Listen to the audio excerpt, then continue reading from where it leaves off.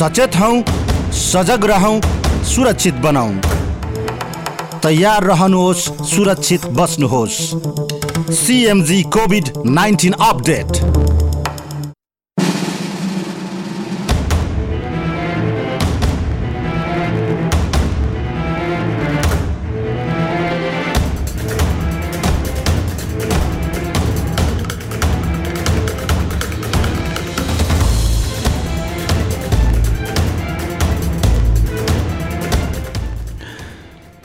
नमस्कार, CMG COVID-19 अपडेटमा यहाँलाई स्वागत छ। म कृष्ण तिमल्सिना। श्रोता, तपाईँ हामी लकडाउनको अवस्थामा छौँ, घर बाहिर निस्किन पाइराखेका छैनौँ। विगत करिबन 2 साता यताको यो तपाईँ हाम्रो दैनिकी हो, तपाईँ हाम्रो बाध्यता पनि हो र समग्रतामा तपाईँ हाम्रो स्वास्थ्य र सुरक्षाका लागि यो अपरिहार्य आवश्यकता पनि हो। त्यसकारण हामी भनिराखेका छौँ, यो लकडाउनको समयमा विश्वव्यापी महामारी कोरोनाबाट जोगिनका लागि, कोरोनाको सङ्क्रमणबाट आफू र आफ्नो परिवारलाई, समुदायलाई जोगाउनको लागि औषधि उपचार, खाद्य वस्तु खरिद जस्ता अति आवश्यक कामभन्दा बाहेक घर बाहिर ननिस्कनुहोस्। अनुमति प्राप्त सवारी साधन मात्रै अहिले सडकमा गुडिराखेका छन्। स्वास्थ्य कर्मीको, सुरक्षा निकायको र विशेष गरी आकस्मिक सेवा र विशेष सेवाका सवारी साधनहरू चलिराखेका छन्। निजी सवारी साधनहरू र भाडाका सवारी साधनहरू सञ्चालनमा रोक लगाइएको अवस्था छ र यो रोकलाई, यो नियन्त्रणलाई अझ बढी कडाइ गरिएको छ। अहिले एउटा स्थानीय निकायबाट अर्को स्थानीय निकाय, एउटा प्रदेशबाट अर्को प्रदेश लगायतमा जानलाई समेत रोक लगाइएको अवस्था छ। त्यसकारण घर बाहिर ननिस्कनुहोस्। सुरक्षा निकायबाट प्रयोग हुने वायुयान र तोकिएका अन्य उडानहरू बाहेक अन्य सबै आन्तरिक व्यावसायिक उडानहरू पनि यति बेला बन्द छन्। स्वास्थ्य, सुरक्षा, खाद्यवस्तु, खानेपानी, दूध, विद्युत, दूरसञ्चार, सूचना तथा सञ्चार, भन्सार, क्वारेन्टाइन, फोहोर मैला व्यवस्थापन जस्ता अति आवश्यक सेवा बाहेक अन्य कार्यालयहरू अहिले यति बेला बन्द छन्। कर्मचारीलाई नेपाल सरकारले बिदा दिएको अवस्था छ र यो 25 गते पछाडि बिदाको अवधि अरू 1 साता लम्बिन सक्छ भनिराखिएको छ। त्यसकारण नेपाल सरकारले गर्ने निर्णयहरू आम सञ्चार माध्यम मार्फत तपाईँलाई हामी जानकारी गराइराखेका छौँ, अद्यावधि गराइराखेका छौँ। त्यसकारण घरभन्दा बाहिर निस्कनु पर्ने अवस्था रहेन। विशेष गरी सङ्क्रमण रोग ऐन 2020 को दफा 2 को उपदफा 2 बमोजिम आदेश कार्यान्वयन गर्नका लागि आवश्यक व्यवस्था मिलाउन नेपाल राज्यका सबै प्रमुख जिल्ला अधिकारी मुकरर गर्ने र सोको लागि स्थानीय प्रशासन ऐन 2028 को समेत आवश्यकता अनुसार प्रयोग गर्ने भनेर नेपाल सरकारले भनिराखेको छ। यसो भन्दै गर्दा स्थानीय स्तरमा सम्बन्धित जिल्लाका प्रमुख जिल्ला अधिकारीको भूमिका, स्थानीय प्रशासनको भूमिका, प्रदेश सरकारको भूमिका, स्थानीय सरकारको भूमिका, यी भूमिकाहरू धेरै भए, सरकारहरू धेरै भए, प्रणाली र संयन्त्रहरू धेरै भए, तर समन्वयको अभाव देखियो। गाउँ गाउँमा अथवा स्थानीय तहमा अहिले समस्या देखिराखेको अवस्था छ। त्यसकारण लकडाउनको सम्मान गरौँ, किनकि अहिले नेपालको पछिल्लो अद्यावधिक विवरण हेर्ने हो भने नेपाल सरकारले अहिलेसम्म प्रदेश नम्बर 1 मा 3924 वटा क्वारेन्टाइनका रूपमा प्रयोग गर्न मिल्ने बेडको व्यवस्थापन गरेको भनिएको छ, जहाँ 758 जना अहिले बसिराखेका छन् र त्यसमा 401 आइसोलेसन बेड छ र आइसोलेसन बेडमा पनि 11 जना बिरामी भर्ना भइराखेका छन् र 42 जनाको रिपोर्ट नेगेटिभ आएको छ। 17 जनाको रिपोर्ट आउन बाँकी छ। 59 जना मध्ये भनेको छ। यो नेपाल सरकारले जारी गरेको आधिकारिक तथ्याङ्क हो। त्यस्तै प्रदेश नम्बर 2 मा क्वारेन्टाइन बनाउन मिल्ने बेडको सङ्ख्या 2436 छ। 1 नम्बर प्रदेशको तुलनामा यो अत्यन्तै थोरै हो र समग्रतामा सबै प्रदेशको तुलनामा 2 नम्बर प्रदेश सबैभन्दा बढी जोखिममा छ। जनसङ्ख्या धेरै छ भनिएको छ, तर त्यही क्वारेन्टाइन बनाउन मिल्ने बेडको सङ्ख्या पनि थोरै 2436 छ। त्यस्तै क्वारेन्टाइनमा बसेका व्यक्तिहरू 741 छन् 2 नम्बर प्रदेशमा र आइसोलेसन बेडको सङ्ख्या 341 छ। यो पनि अरूको तुलनामा सुदूरपश्चिमको भन्दा केही बढी हो, तर तुलनात्मक रूपमा अत्यन्तै कम छ जनसङ्ख्याको हिसाबमा। र 2 नम्बर प्रदेशमा आइसोलेसन बेडमा अहिले 15 जना भर्ना भइराखेका छन् र 11 जनाको रिपोर्ट नेगेटिभ आएको छ। अहिलेसम्म रिपोर्ट 23 जनाको आउन बाँकी छ। कुल 34 जना मध्ये यो परीक्षण भएको सङ्ख्या। त्यस्तै बागमती प्रदेशको कुरा गर्दा 3896 वटा क्वारेन्टाइन बेड बनाउन मिल्ने बेड सङ्ख्या छ। त्यसमा 725 जना व्यक्ति अहिले बसिराखेका छन्। आइसोलेसन बेडको सङ्ख्या 751 छ। यो सबै प्रदेशको तुलनामा सबैभन्दा बढी पनि हो र अहिले आइसोलेसन वार्डमा 29 जना उपचाररत अथवा बसिराखेका छन् बिरामीहरू र 127 जनाको नेगेटिभ आएको छ रिपोर्ट। अहिलेसम्म पोजिटिभ आएको छैन। 19 जनाको रिपोर्ट आउन बाँकी छ भनिराखेको छ स्वास्थ्य तथा जनसङ्ख्या मन्त्रालयले। गण्डकी प्रदेशमा 4289 वटा क्वारेन्टाइन बेड सङ्ख्या छ नेपाल सरकारले जारी गरेको आधिकारिक तथ्याङ्क अनुसार। त्यसमा क्वारेन्टाइनमा 1197 जना बसिराखेका छन्। त्यसमा 350 वटा आइसोलेसन बेड सङ्ख्या छ जसमा त्यहाँ पनि 4 जना छन् र अहिलेसम्म 41 जनाको रिपोर्ट नेगेटिभ आएको छ। 2 जनाको रिपोर्ट पोजिटिभ आएको छ। सरकारले दिएको तथ्याङ्क मान्ने हो भने र रिपोर्ट आउन बाँकी 13 जना भनिएको छ। तर यो तथ्याङ्कमा केही समस्या रह्यो। गण्डकी प्रदेशमा पोजिटिभ भनेर देखाइयो, बागमती प्रदेशमा आइपुग्दा नेगेटिभ आयो भनियो र यो परीक्षण प्रणालीको कुरा हो, परीक्षण पद्धतिको कुरा हो, किटको गुणस्तरको कुरा हो अथवा के हो, यो सरकारले प्रश्न पारिसकेको अवस्था छैन। प्रदेश नम्बर 5 को कुरा गर्दा 4897 वटा क्वारेन्टाइन बनाउन मिल्ने बेड सङ्ख्या छ जसमा 1993 जना अहिले बसिराखेका छन्। यो अहिले सुदूरपश्चिम प्रदेशको भन्दा केही कम हो तर सबैभन्दा बढी 5 नम्बर प्रदेशमा क्वारेन्टाइनमा बसिराखेको यो सङ्ख्या देखिन्छ। त्यस्तै आइसोलेसन वार्डमा 5 नम्बर प्रदेशमा 504 वटा बेड सङ्ख्या छ र त्यसमा 8 जना अहिले भर्ना भइराखेका छन् र परीक्षणका सन्दर्भमा कुरा गर्दा 61 जनाको नेगेटिभ आएको छ रिपोर्ट। 12 जनाको रिपोर्ट आउन बाँकी छ। कुल 73 जनाको मात्रै परीक्षण भएको छ। त्यस्तै कर्णाली प्रदेशमा 3301 क्वारेन्टाइन बेडको सङ्ख्या छ। क्वारेन्टाइनमा अहिले 843 जना बसिराखेका छन्। त्यस्तै आइसोलेसन बेडको कुरा गर्दा 511 वटा छ। अहिलेसम्म 1 जना बिरामी पनि भर्ना गरिएको छैन र कुल 23 वटा परीक्षणमध्ये 23 वटै नेगेटिभ आयो भनिएको छ। यो कर्णाली प्रदेशको तथ्याङ्क हो। त्यस्तै सुदूरपश्चिम प्रदेशमा 3844 वटा क्वारेन्टाइन बेड सङ्ख्या, 2025 जना अहिले बसिराखेका छन्। 255 वटा आइसोलेसन बेड सङ्ख्या छ। त्यसमा 38 जना अहिले बिरामीको उपचार भइराखेको छ। 43 वटा रिपोर्ट नेगेटिभ, एउटा रिपोर्ट पोजिटिभ, 20 वटा रिपोर्ट आउन बाँकी। नेपाल सरकारले हिजो बिहान अद्यावधि गरेको तथ्याङ्क जस्तो देखिन्छ।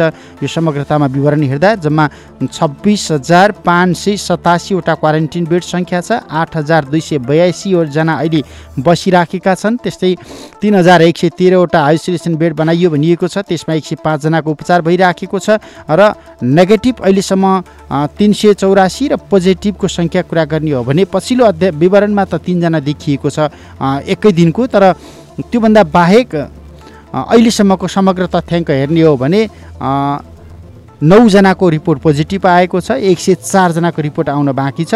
यो नेपाल सरकारले जारी गरेको विवरण हो र यो कोरोना भाइरससँग जोडिएको एउटा काहली लाग्दो तथ्याङ्क पनि हो। विश्वभर महामारीको रूपमा फैलिराखेको छ र अहिलेसम्म 64,687 जनाको ज्यान गइसकेको छ र नेपालमा स्वदेशभित्र र नेपाल बाहिर रहेका नेपालीको सङ्ख्या जोड्ने हो भने कोरोना सङ्क्रमितको सङ्ख्या 59 पुगेको छ।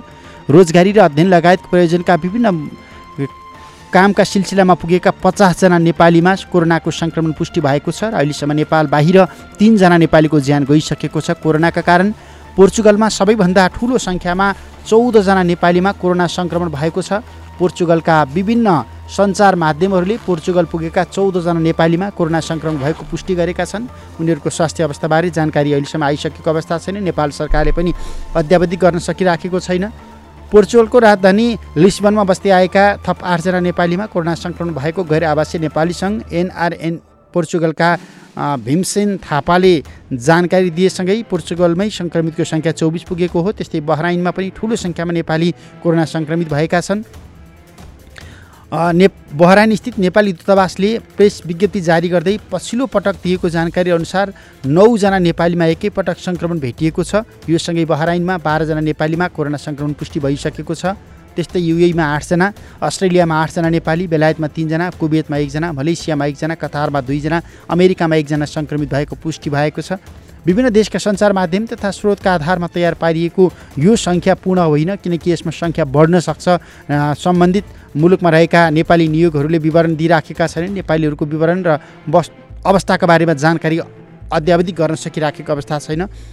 यता स्वास्थ्य तथा जनसङ्ख्या मन्त्रालयले हिजो शनिबार एकै दिन 3 जना नेपालीमा कोरोना सङ्क्रमण भेटिएको पुष्टि गर्यो र यो सँगै नेपालमा पनि 9 पुगेको छ, जसमध्ये विभिन्न मुलुक पुगेर नेपाल फर्किएका 8 जना, सङ्क्रमितको सङ्क्रमणबाट 1 जना नेपालीमा पहिलो पटक कोरोना सङ्क्रमण भेटिएको छ। सङ्क्रमित व्यक्तिको सङ्क्रमणमा जाँदा पहिलो नेपाली सङ्क्रमित भएका छन्। सङ्क्रमितमध्ये बेलायतमा 2 र अमेरिकामा 1 गरी 3 जना नेपालीको ज्यान गइसकेको छ भने युएईमा 2 जना र नेपालमा 1 जना नेपाली उपचारपछि निको भएर घर फर्किएको तथ्याङ्क छ। यसबाहेक विश्वको कुरा गर्दा विश्वका 206 मुलुकमा यो फैलिएको छ र 24 घण्टामा 5504 जनाले ज्यान गुमाएका छन्। यो भाइरस सङ्क्रमितको सङ्ख्या 12,01,473 पुगेको छ र 24 घण्टामै 84,812 जना नयाँ सङ्क्रमित थपिएका छन् विश्वमा। सङ्क्रमितमध्ये 2,46,383 जना उपचारपछि घर फर्किएका छन् र अहिले 8,90,412 जनाको उपचार भइराखेको छ, सङ्क्रमण छ। उनीहरू विभिन्न अस्पतालको आइसोलेसनमा उपचार गरिराखेका छन्। उपचारमा रहेका मध्ये 42,288 जनाको अवस्था गम्भीर छ। अन्तिम स्टेजमा उनीहरूको उपचार चलिराखेको छ। यो सुरुमा चीनको वुहानमा देखिएको कोरोनाको सङ्क्रमणबाट अहिले सबैभन्दा धेरै अमेरिकी नागरिक सङ्क्रमित छन्। अमेरिकामा कोरोना भाइरसका कारण मृत्यु हुनेको सङ्ख्या 8,452 पुगेको छ। शनिबार मात्रै अमेरिकामा 1,048 जनाले ज्यान गुमाए। त्यस्तै 34,000 भन्दा बढी नयाँ सङ्क्रमित एकै दिन थपिए। यो अहिलेसम्मकै सबैभन्दा धेरै सङ्क्रमित फेला परेको रेकर्ड हो। यो सँगै सङ्क्रमितको सङ्ख्या 3,11,000 भन्दा बढी पुगेको छ र पछिल्लो केही दिनहरूमा अमेरिकामा कोरोना भाइरसका कारण ज्यान गुमाउनेको सङ्ख्या पनि बढिराखेको छ। अमेरिकामा दैनिक यही गतिको मृत्युदर हुने हो भने अर्को भयावह सङ्कट आउन सक्छ। विश्व स्वास्थ्य सङ्गठन र अमेरिकी अधिकारीहरूले चेतावनी दिइराखेका छन्। अमेरिकामा पछिल्लो समय अति आवश्यक सामानमा कालोबजारी हुन थालेको छ। त्यस्तै 66 लाख बेरोजगारहरूले सरकार समक्ष निवेदन पेश गरेका छन्। रोजगारी खोसिएको छ 66 लाखको। अमेरिकी राष्ट्रपति डोनाल्ड ट्रम्पको घमण्डका कारण आज देशले यो दुर्गति भोग्नु परेको भन्दै आलोचना अन्तर्राष्ट्रिय सञ्चार माध्यमले स्वयं अमेरिकी सञ्चार माध्यमले गरिराखेका छन्। त्यस्तै सबैभन्दा धेरै इटालीका नागरिकले ज्यान गुमाएका छन्। इटालीमा मात्रै 15,362 जनाको ज्यान गएको तथ्याङ्क छ। 24 घण्टामा इटालीमा 681 जनाको मृत्यु भयो। त्यसैगरी स्पेनमा 1,26,000 भन्दा बढी सङ्क्रमित भेटिएका छन्, जहाँ 11,900 भन्दा बढीको ज्यान गइसकेको छ। यस्तै विश्वव्यापी महामारीको रूपमा फैलिएको कोरोना भाइरस सङ्क्रमण बेलायतमा पनि तीव्र गतिमा फैलिराखेको देखिन्छ। बेलायतमा पछिल्लो 24 घण्टामा 708 जनाको ज्यान गएको छ। यो सँगै बेलायतमै मृत्यु हुनेको सङ्ख्या 4,313 पुगेको छ। कोरोना भाइरसबाट सङ्क्रमितको सङ्ख्या बेलायतमा 41,908 पुगेको छ, जसमा एकै दिन 3,735 जना सङ्क्रमित थपिएको देखिन्छ। बेलायतमा सङ्क्रमितमध्ये 135 जना मात्रै उपचारपछि घर फर्किएका छन्। 163 जनाको अवस्था गम्भीर छ। 37,455 जनाको उपचार चलिराखेको छ। यस्तै कोरोना भाइरस भारतमा पनि तीव्रताका साथ फैलिएको देखिन्छ। भारतमा पछिल्लो 24 घण्टामा 529 जना नयाँ सङ्क्रमित भेटिएका छन्। अहिलेसम्म भारतमा ज्यान गुमाउनेको सङ्ख्या 86 पुगेको छ। केही सञ्चार माध्यमले 96 पुग्यो भनिराखेको अवस्था पनि छ, तर भारत सरकारको आधिकारिक तथ्याङ्क हेर्दा 86 जनाको ज्यान गएको छ। भारतमा एकै दिन 529 जना नयाँ सङ्क्रमित देखिएसँगै सङ्क्रमितको सङ्ख्या 3,588 पुगेको छ र सङ्क्रमितमध्ये 229 जना उपचारपछि निको भएर घर फर्किएका छन्। यो उत्साहजनक तथ्याङ्क हो। भारतको सन्दर्भमा 3,273 जना अहिले पनि उपचार गराइराखेका छन् र विश्वव्यापी रूपमा फैलिएको कोरोना भाइरसका कारण सङ्क्रमित हुनेको सङ्ख्या अहिले विश्वभर 12 लाखभन्दा माथि पुगेको छ। त्यसकारण हामी भनिराखेका छौँ, हामी उच्च जोखिममा छौँ। हामी सचेत हुनुको विकल्प छैन। जोखिममा छौँ र जोखिमबाट बच्नका लागि, बचाउनका लागि अहिले हामी लकडाउनको अवस्थामा छौँ। तर पनि हामी लकडाउन चाहिँ मिचिराखेका छौँ। त्यो धृष्टता हामी किन देखाइराखेका छौँ? बाध्यताले, लहरले अथवा बलमिच्याही प्रवृत्तिले? त्यो समीक्षा आफै गर्नुहोस्। किनकि कोरोना भाइरस कोभिड-19 कारण नेपालमा लकडाउन लगाइएको आज 13 दिन भएको छ। जनजीवन पक्कै पनि असहज बन्दै गएको छ। गरी खाने वर्गका लागि बिहान बेलुका छाक टार्न धौधौ पर्ने अवस्था सिर्जना भइसकेको छ। श्रमिक वर्ग विशेष गरी मजदुरहरू कल कारखाना बन्द छ। अहिले पछिल्लो समयमा सार्वजनिक यातायातहरू बन्द छन्। व्यापार व्यवसाय ठप्प भएको अवस्थामा हातमुख जोड्नुपर्ने समस्या सिर्जना भइराखेको छ। यसका लागि सरकारको दायित्व हो। सरकारले नागरिकलाई खान नपाएर मर्ने दिन आउन दिनु हुँदैन, किनकि यो नागरिकको खाद्य अधिकार पनि हो। त्यसकारण स्थानीय निकायसँग समन्वय गर्नुहोस्, नागरिक अगुवासँग समन्वय गर्नुहोस्, स्थानीय प्रशासनसँग समन्वय गर्नुहोस्, खानपिनका लागि सञ्चार माध्यम मार्फत समन्वय गर्नुहोस् अथवा टेलिफोन मार्फत समन्वय गर्नुहोस्, तर घर बाहिर ननिस्कनुहोस्। किनकि सङ्क्रमण फैलिन नदिनका लागि घर बाहिरै ननिस्कनका लागि गरिएको आग्रह हो र यो लकडाउनको अवधि हो। र लकडाउन यही 25मा सकिँदैछ, चैत 25मा दोस्रो पटक पनि तेस्रो पटक पनि फेरि यो लकडाउन थपिन्छ कि भन्ने एउटा अनुमान छ, विश्लेषण छ। र यदि लकडाउन थपियो भने 1 साताको अवधिमा थपिन सक्छ। त्यसैले पूर्व सतर्कता र तयारी अवस्थामा रहनुहोस्, तर लकडाउन नतोड्नुहोस्। प्रहरी, ट्राफिक प्रहरी अथवा स्वयंसेवीहरूको तथ्याङ्कलाई आधार मान्ने हो भने लकडाउन तोड्नेको सङ्ख्या दिनदिनै बढिराखेको छ। भित्री सडकहरूमा त व्यापक रूपमा उल्लङ्घन भइराखेको छ। मूल सडकहरूमा पनि तुलनात्मक रूपमा आजै बिहानको कुरा गर्ने हो भने पनि सवारी साधनको उपस्थिति केही बाक्लो देखिएको थियो। यो महामारीप्रतिको बेवास्ता हो, यो लापरवाही हो। यसमा महानगर ट्राफिक प्रहरी कार्यालय रानी पोखरीले पनि गम्भीर आपत्ति जनाएको छ, चिन्ता व्यक्त गरेको छ। नायब निरीक्षक हरजित सिंह कुमारका अनुसार काठमाडौँ उपत्यकाको शान्ति सुव्यवस्था अहिले सामान्य छ। बिहान लकडाउन उल्लङ्घन गर्नेहरू 85 पुरुष र 63 जना महिलासहित आजै 121 जना 7:30 बजीभित्र काठमाडौँ उपत्यकाका विभिन्न स्थानमा पक्राउ परेका छन्। ललितपुरमा 6 जना महिलासहित 38 जना पक्राउ परेका छन्। भक्तपुरमा 2 महिलासहित 55 जनालाई प्रहरीले सडकमा नियन्त्रणमा लिएको छ। सम्झाइ बुझाइ गरेर उनीहरूलाई 3 घण्टासम्म एउटा निश्चित ठाउँमा होल्ड गरेर राखिन्छ, उभ्याएर राखिन्छ र त्यसपछि छाडिन्छ। र सवारी साधनहरू परिस्थिति हेरेर उनीहरूको बयानअनुसार प्रहरीले धेरै सवारी साधनलाई नियन्त्रणमा राखिराखेको छ लामो समयदेखि। आज बिहान 214 जनालाई नियन्त्रणमा लिएको र बिहान 2वटा 4 पाङ्ग्रे सवारी साधनसहित 52वटा सवारी साधन पनि आफ्नो नियन्त्रणमा आएको महानगर ट्राफिक प्रहरी महाशाखाले जनाएको छ। महाशाखाका फिल्ड अधिकृत निरीक्षक दामोदर भट्टका अनुसार फाट्टफुट्ट अति आवश्यक सामग्रीहरू बोकेका गाडी अहिले पनि गुडिराखेका छन्। 46वटा स्थानमा 24 घण्टा ट्राफिक प्रहरीले काठमाडौँ उपत्यकाभित्र अहिले चेकिङ गरिराखेको छ।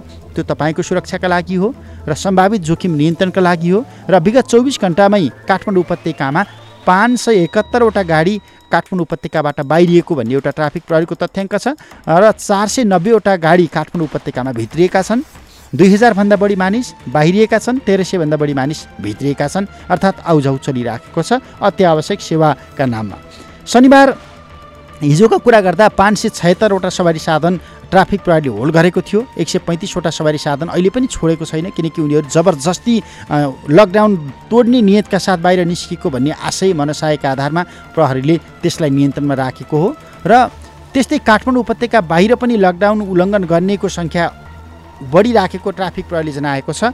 अनुमति नलिकन आफू खुसी चलाएका त्यस्ता सवारी साधनलाई ट्राफिक प्रहरीले ठाउँको ठाउँ नियन्त्रणमा लिइराखेको छ, कारबाही गरिराखेको छ। र नियन्त्रणमा लिएका सवारी साधनलाई रातिको समयमा समय मिल्यो भने ट्राफिक प्रहरीले छाड्छ र सवारी साधनलाई नियन्त्रणमा लिइसके पछाडि त्यसमा सवार भएका व्यक्तिलाई जनपद प्रहरीको जिम्मा लगाइने गरेको छ र उनीहरूलाई 3 घण्टासम्म सडकमा उभ्याइन्छ। र यो अवधि यदि लकडाउन उल्लङ्घन गर्ने क्रम बढ्यो भने लम्ब्याएर 6 घण्टासम्म पुर्याउन सकिन्छ। ट्राफिक प्रहरीले, नेपाल प्रहरीले चेतावनी दिइराखेको छ, किनकि यो चितवन आसपासको क्षेत्रमा लकडाउन उल्लङ्घन गर्नेलाई सडकमा 6 घण्टासम्म उभ्याइँदै आएको छ। लकडाउनको अवधिमा सुरक्षाकर्मी, स्वास्थ्यकर्मी, कूटनीतिक नियोग, एम्बुलेन्स, सञ्चार माध्यम, अति आवश्यक र जिल्ला प्रशासन कार्यालयबाट अनुमति लिएका सवारी साधन अहिले चलिराखेका छन्। अन्य सवारी साधन चलाउन भने निषेध गरिएको छ, त्यसकारण सचेत रहनुहोस्। यसलाई अरू कडाई गर्दै सरकारले लकडाउनलाई थप कडाई गर्न लागिराखेको देखिन्छ। मन्त्री परिषदको हिजै बसेको बैठक अनि कोरोना रोकथाम तथा नियन्त्रणका लागि लकडाउनको पुनः पालन गर्नका लागि गठित कार्यदलको सुझाव अनुसार सरकारले अर्को एउटा निर्णय पनि गरेको छ। अब एक प्रदेशबाट अर्को प्रदेशमा जान निषेध छ। यस्तै एउटा जिल्लाबाट अर्को जिल्लामा जान निषेध छ। एउटा स्थानीय निकायबाट अर्को स्थानीय निकायमा जान निषेध गरिएको छ।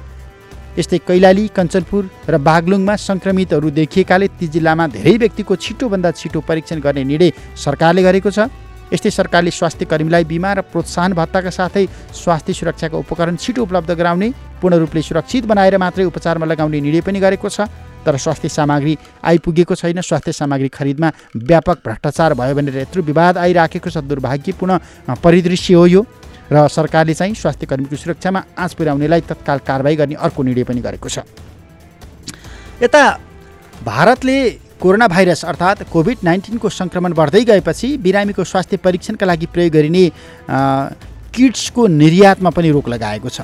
जबकि करिब 2 साता अघि नै भारत सरकारले अति आवश्यक भेन्टिलेटर र सेन्टिलाइजको निर्यातमा पनि रोक लगाइसकेको अवस्था हो। निर्यातमा रोक लगाइएको परीक्षण किट्स विशेष गरी बिरामीमा देखिएको सङ्क्रमणको पहिचान गर्न प्रयोग हुँदै आएको हो र भारतको वैदेशिक व्यापार महानिर्देशनालयले शनिबार सूचना जारी गर्दै त्यस्तो रोक लगाउने निर्णय गरेको छ। परीक्षण किटहरू परीक्षण वा प्रयोगशालामा प्रयोग गरिने कुनै पनि पदार्थको निर्यातमा तत्काल रोक लगाइएको छ। महानिर्देशनालयले जारी गरेको सूचनामा भनिएको छ। पछिल्लो निर्णयसँगै भारतबाट हुने परीक्षण किटको निकासीमा समेत समस्या देखिएको छ।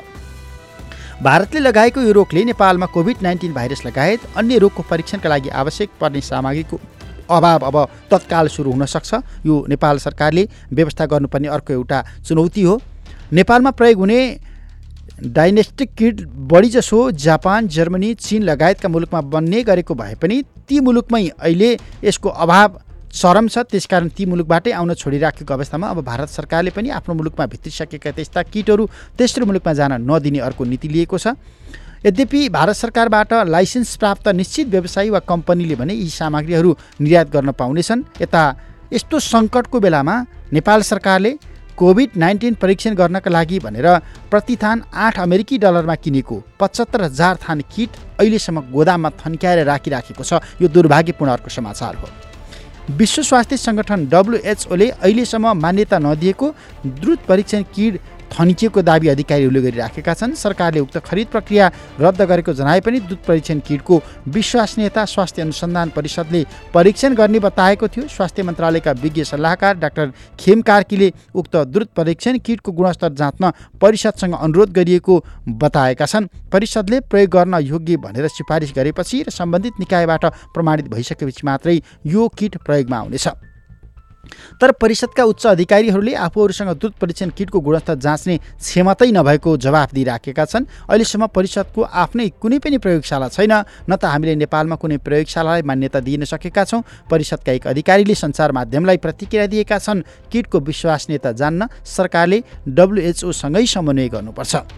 वरिष्ठ जनस्वास्थ्यविद डाक्टर शरद वन्तले प्रविधि अर्थात् द्रुत परीक्षण किट धेरै संवेदनशील भएकाले विश्वसनीय भए मात्रै प्रयोग गर्नुपर्ने बताएका छन्। हामीले विश्व स्वास्थ्य सङ्गठनले सिफारिस गरेको प्रविधि र स्वास्थ्य सामग्री मात्रै प्रयोग गर्नुपर्छ उनले भनेका छन्। तत्काल यो विपत्तिका बेला चीनबाट ल्याइएको यो 75,000 थान स्वास्थ्य परीक्षण किट प्रयोगका लागि उपयुक्त हो कि होइन नेपाल सरकारले विश्वसनीय ल्याबमा परीक्षण गरेर विश्व स्वास्थ्य सङ्गठनको ल्याबमा परीक्षण गरेर तत्काल यसलाई प्रयोगमा ल्याउनुपर्छ।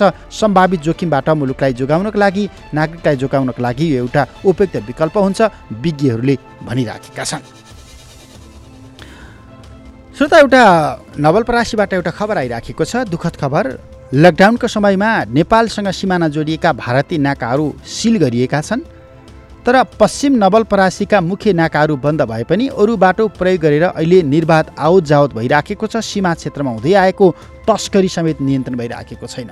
तस्करहरूले अहिले रामराज्य मचाएका छन्। सीमा क्षेत्रमा प्रहरी प्रशासनको ध्यान नागरिकहरूतर्फ छ, तस्करहरूको ध्यान तस्करीतर्फ केन्द्रित भएको छ। तर केन्द्रमै त्यही अभिगत देखिएको छ। प्रदेशको अथवा सीमा क्षेत्रको के कुरा गर्ने।